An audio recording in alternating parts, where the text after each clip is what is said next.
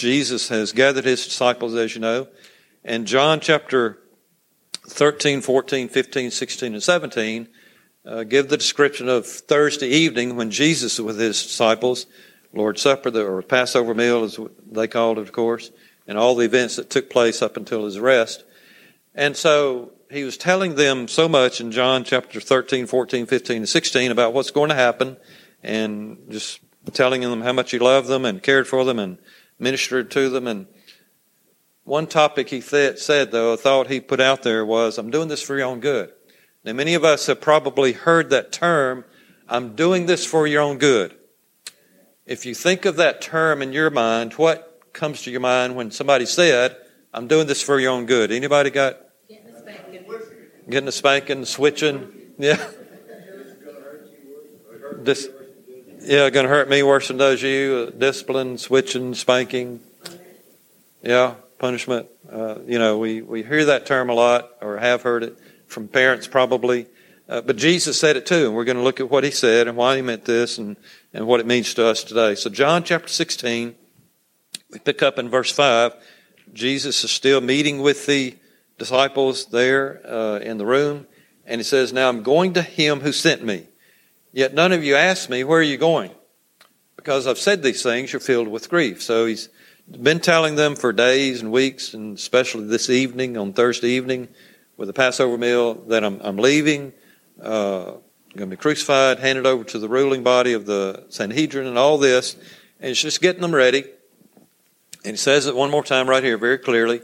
I'm telling you, I'm going, and you're filled with grief. You're sad about it. And he understood that. And we would feel the same way. We would be sad because we're sitting there with Jesus for the last time, knowing what's going to happen. And we've been with him 3.5 years as his follower. And now all of a sudden he says, I'm leaving, and here's what's going to take place. We'd be sad too. We've been with him 3.5 years, so we're going to be sad over it also, just what they were. They're filled with grief. But I tell you the truth. It's for your good that I'm going away.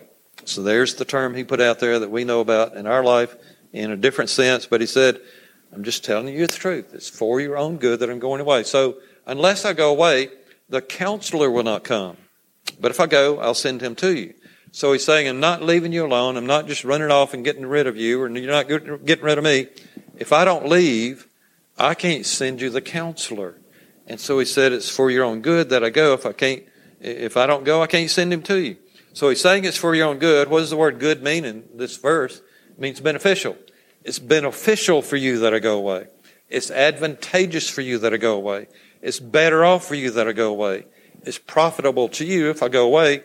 It's going to bring you together if I go away. So he said it's for your own good, and that's what he's meaning when he said that. Well, the departure of Jesus was necessary, even though it's painful and difficult for the disciples. He could not send the Holy Spirit, as he's going to say in a moment. He could not send the counselor. He could not send the one who's going to help them, to bring them together, or the one who's going to be beneficial to them. And so it's very painful to be in the room with Jesus and hear this news. I'm going away. It's very painful and it's very difficult for them to hear this, as it would for us. But his departure was going to be good for them. It's going to be beneficial to them. It's going to be advantageous. It's going to bring them together, even though they couldn't see it at the moment. And so many times in our life, God will tell us something in his word. This is what you need to do. This is what's going to be good for you. This is what's right for you. This is what my command is for you. And it's for your own good that you do this. But sometimes we can't see it, can we? We go through a situation. We get involved in a situation. We have something come up in our life. And at that moment, we don't see the good in it. We don't see the benefit of it. We don't see the greatness of it. We don't see how we're going to be better off for going through what I'm going through right now. Because it's very painful to us, very hurtful to us, very much suffering to us sometimes. And when Jesus says, for your own good, what, really, Jesus? Are you sure? You know how I'm hurting right now? You know how I'm suffering right now? You know why I don't like what I'm going through right now? And you're saying this is for my own good? Really? And we don't see it at the moment, do we? But he did see it, and he says, here's what's going to happen. He said, without his departure, which included, as we saw in the videos, death, his burial, didn't see in the video the resurrection and ascension, there would be no gospel.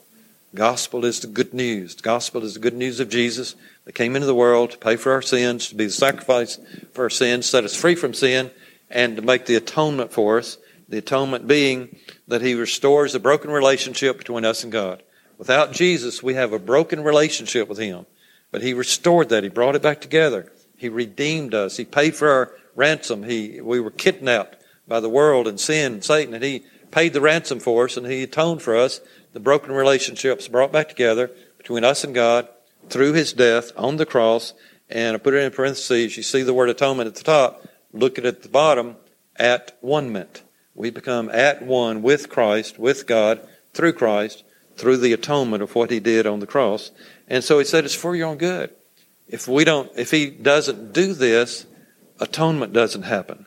But not only that, Holy Spirit doesn't happen either. And so atonement for sins was necessary for Jesus to rescue us from our sins. That's what he did. He rescued us. He set us free. He bought us back. He redeemed us. So his departure and his death, yes, is necessary and was necessary. And so it didn't seem like it was a good thing to them then. And so we go through some things in our life today that it doesn't seem like a good thing for us today either. But by going through those things, God is bringing us closer to him. He's atoning for us. The broken relationship between him and us is restored as a result of things we go through. So who is he going to send? The counselor. Counselor, simply another word is comforter. The one who comforts us in our troubles is the counselor, the Holy Spirit. And there's so many times in our life we need to be comforted. You know, whether it's right now, last night, later on tonight, tomorrow, next week, whatever it may be, we need to be comforted by somebody. And sometimes we don't have anybody around us that can comfort us and will comfort us. But the Holy Spirit can, because he's going to be living in us. He's our helper. We need help, not only just sometimes, but all the time, and he's there to help us. He's our legal advocate. Somebody who stands before the judge and pleads our case. That's Jesus. That's the Holy Spirit. The one who comes alongside of us. We get out on the battlefield sometime in life, fighting the spiritual battle that we go through, and we get injured. We get hurt. We get upset. We get distraught. We get suffering going on in our life. Somebody has to come alongside us, help us up, encourage us, keep us moving. Come on, you can do this. You can get through this. I'm right here with you. I'm going to help you. That's the Holy Spirit. He's the mediator. He's the one mediating between us and God. He's talking to God the Father. God the Father's talking to the Holy Spirit, and the Holy Spirit's talking to us. And so in other words, bottom line, the word counselor means the Holy Spirit. And so the Holy Spirit is the one who applies the atonement to us when we repent of our sins and place our faith in Christ. And so when he was talking about, let's go back to it up here. So when he was saying, but I tell you the truth is for your good that I go away. And unless I go away, the counselor will not come. This Holy Spirit will not come. This helper, this comforter, this legal advocate, mediator, Holy Spirit will not come. And so you need him because he's going to be the one who brings the atonement into your life, this making it right, bringing the relationship between you and God back together. It's him that's doing it, the Holy Spirit that's doing it.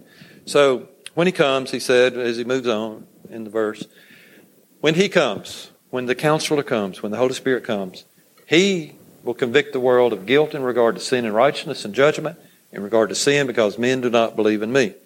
Notice the word convict. We use that word in our language a lot today, conviction. You know, we've said the term, well, I was under conviction. Or we say they were under conviction or they are under conviction. What is this word convict? He will convict, bring us under conviction. What does it mean?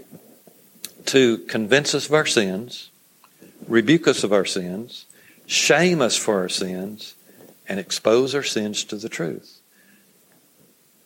Sometimes we have to be convinced that we're a sinner before we can repent of our sins. Because if we're not convinced this is a sin, what are we going to do? Stay right in there with it. For years and years and years, I was involved in so much different sins that somebody had to finally convince me, hey, this is sin that you're doing, because I wasn't convinced till I had to be convinced. Who did that? Holy Spirit. Nobody else. You know, have you ever talked to people about where they are in their life and they're not in a good place in their life? And you've talked and you've talked and you pleaded and you begged and you know, it's midnight, it's 1 a.m., it's 4 in the afternoon, whatever it might be. And you're just talking to them about where they are in their life, what they're doing in their life. They're not listening to you. You're not getting anywhere. That's right. Because it's the Holy Spirit that does convincing. We don't. Sure, we plant the seeds. We tell them about the Scripture. We talk to them about the Lord, and we give them what they need, but only the Holy Spirit can bring conviction. We can't. We try to sometimes. We want to grab people up, and grab and shake them, and, I'm going to convince you yet. But only the Holy Spirit can do that. We just plant the seeds. So the Holy Spirit convicts us. He convinces us this is sin. And until He convinces us it's sin, we're going to say, oh, I don't have sin in my life. I'm doing what I want to do. But not only does He convince us of our sins, He rebukes us for our sins. He says, what you're doing is wrong. What you're doing is not in the will of God. What you're doing is outside of the will of God. It's against Scripture. However He says it, it's the Holy Spirit doing that. Sure, people are saying it. People are using Scripture. But until the Holy Spirit says us, we're not going to be rebuked for our sins by somebody else. When somebody else, has anybody ever said to you that something you're doing wrong in your life, and they told you you're doing wrong in this area of your life, and you got mad about it? Mm-hmm. Yeah. We got rebuked for our sins, and we got mad at them. But when the Holy Spirit does it, when He convicts us and rebukes us for our sins, we come under conviction. We say, yeah, you're right, Holy Spirit, you're right. I am doing wrong. You're correct, as you rebuke me for it. So you see how that works? We can tell somebody about their sins, rebuke them for it, and they get mad at us. They walk away, or we can walk away, or have an argument, or whatever it is. But when the Holy Spirit does it, He's convicting us, He's convincing us and rebuking us, and we're listening. But He also shames us for our sins. Maybe you've done that to somebody too. How could you do such a thing? I can't believe you did that. I can't believe you said that. I can't believe you went there. We want to shame people sometimes for what they do. Sometimes parents will do that with children. Sometimes wives do it with husbands, and husbands do it with wives, and whoever. But when the Holy Spirit does it, we're convicted. And we're shamed of our sins. I can't believe I did that. I can't believe I went there. I can't, all that. So we have that understanding because of the Holy Spirit doing the work. But then He also exposes our sins to the truth. He brings our sins and exposes it to the truth. And we see it for ourselves. That's exactly right. I don't need to be there. I don't need to be, And we begin to realize where we are in our life. That's conviction. And that's only what the Holy Spirit can do. Sure, we can talk about it. We can say all these things to people, and we can try to convince and convict and change and rebuke and shame them and all that. And they're going to get mad or walk away or whatever. But when the Holy Spirit does it, there's going to be a change there. He's the one who does the convicting, not us. Sure, we can teach, we can preach, we can show, we can use an example, we can read Scripture, however we do it. Sure, we do that. We're planting seeds. But only He, the Holy Spirit, can do the convicting. So, let's back up, start back over here. When He comes, Holy Spirit, when He comes, He will convict the world of guilt in regard to sin and righteousness and judgment. In regard to sin, because men do not believe in me. In regard to righteousness, because I'm going to the Father where you can see me no longer. In regard to judgment, because the prince of this world stands condemned. And so it's the Holy Spirit that's going to do all of this. He will convict the world of guilt in regard to sin and what is righteousness and what is judgment. In regard to sin, because men do not believe in me. And about righteousness, He's going to convict us in righteousness. In regard to judgment, He's going to be the one who judges, because He's the one who judges the prince of this world, Satan. And so that's the Holy Spirit. That's what He's doing. And Jesus said, I've got much more to say to you, more than you can now bear. I could go on and on all night, he's saying, but you can't take any more, can you, disciples? He said, I've said all I can say because you're tired, you're weary. I've said so much tonight and over the last 3.5 years. And so He said, got more than you can bear. But when here we go again, the Spirit of truth, the Counselor, the Holy Spirit, when He comes, He, the Holy Spirit, will guide you into all truth. And so all through these scriptures here in chapter 16, notice Jesus is calling the Holy Spirit He, not an it. So many times we hear people say it, referring to the Holy Spirit. The Holy Spirit's not an it, because if we're using the word it, we'd be saying about Jesus, well, Jesus, it came, it walked into the room and, that kind of thing. So you wouldn't say that. But that's why it's the third part of the Holy Trinity. God the Father, God the Son, God the Holy Spirit. And so the Holy Spirit's a He. Jesus referred to Him as He, and we should also do that. But when He, the Spirit of truth, comes, He will guide you into all truth. So when the Holy Spirit begins to convict us and convince us and change us and move into us, He's going to be our guide.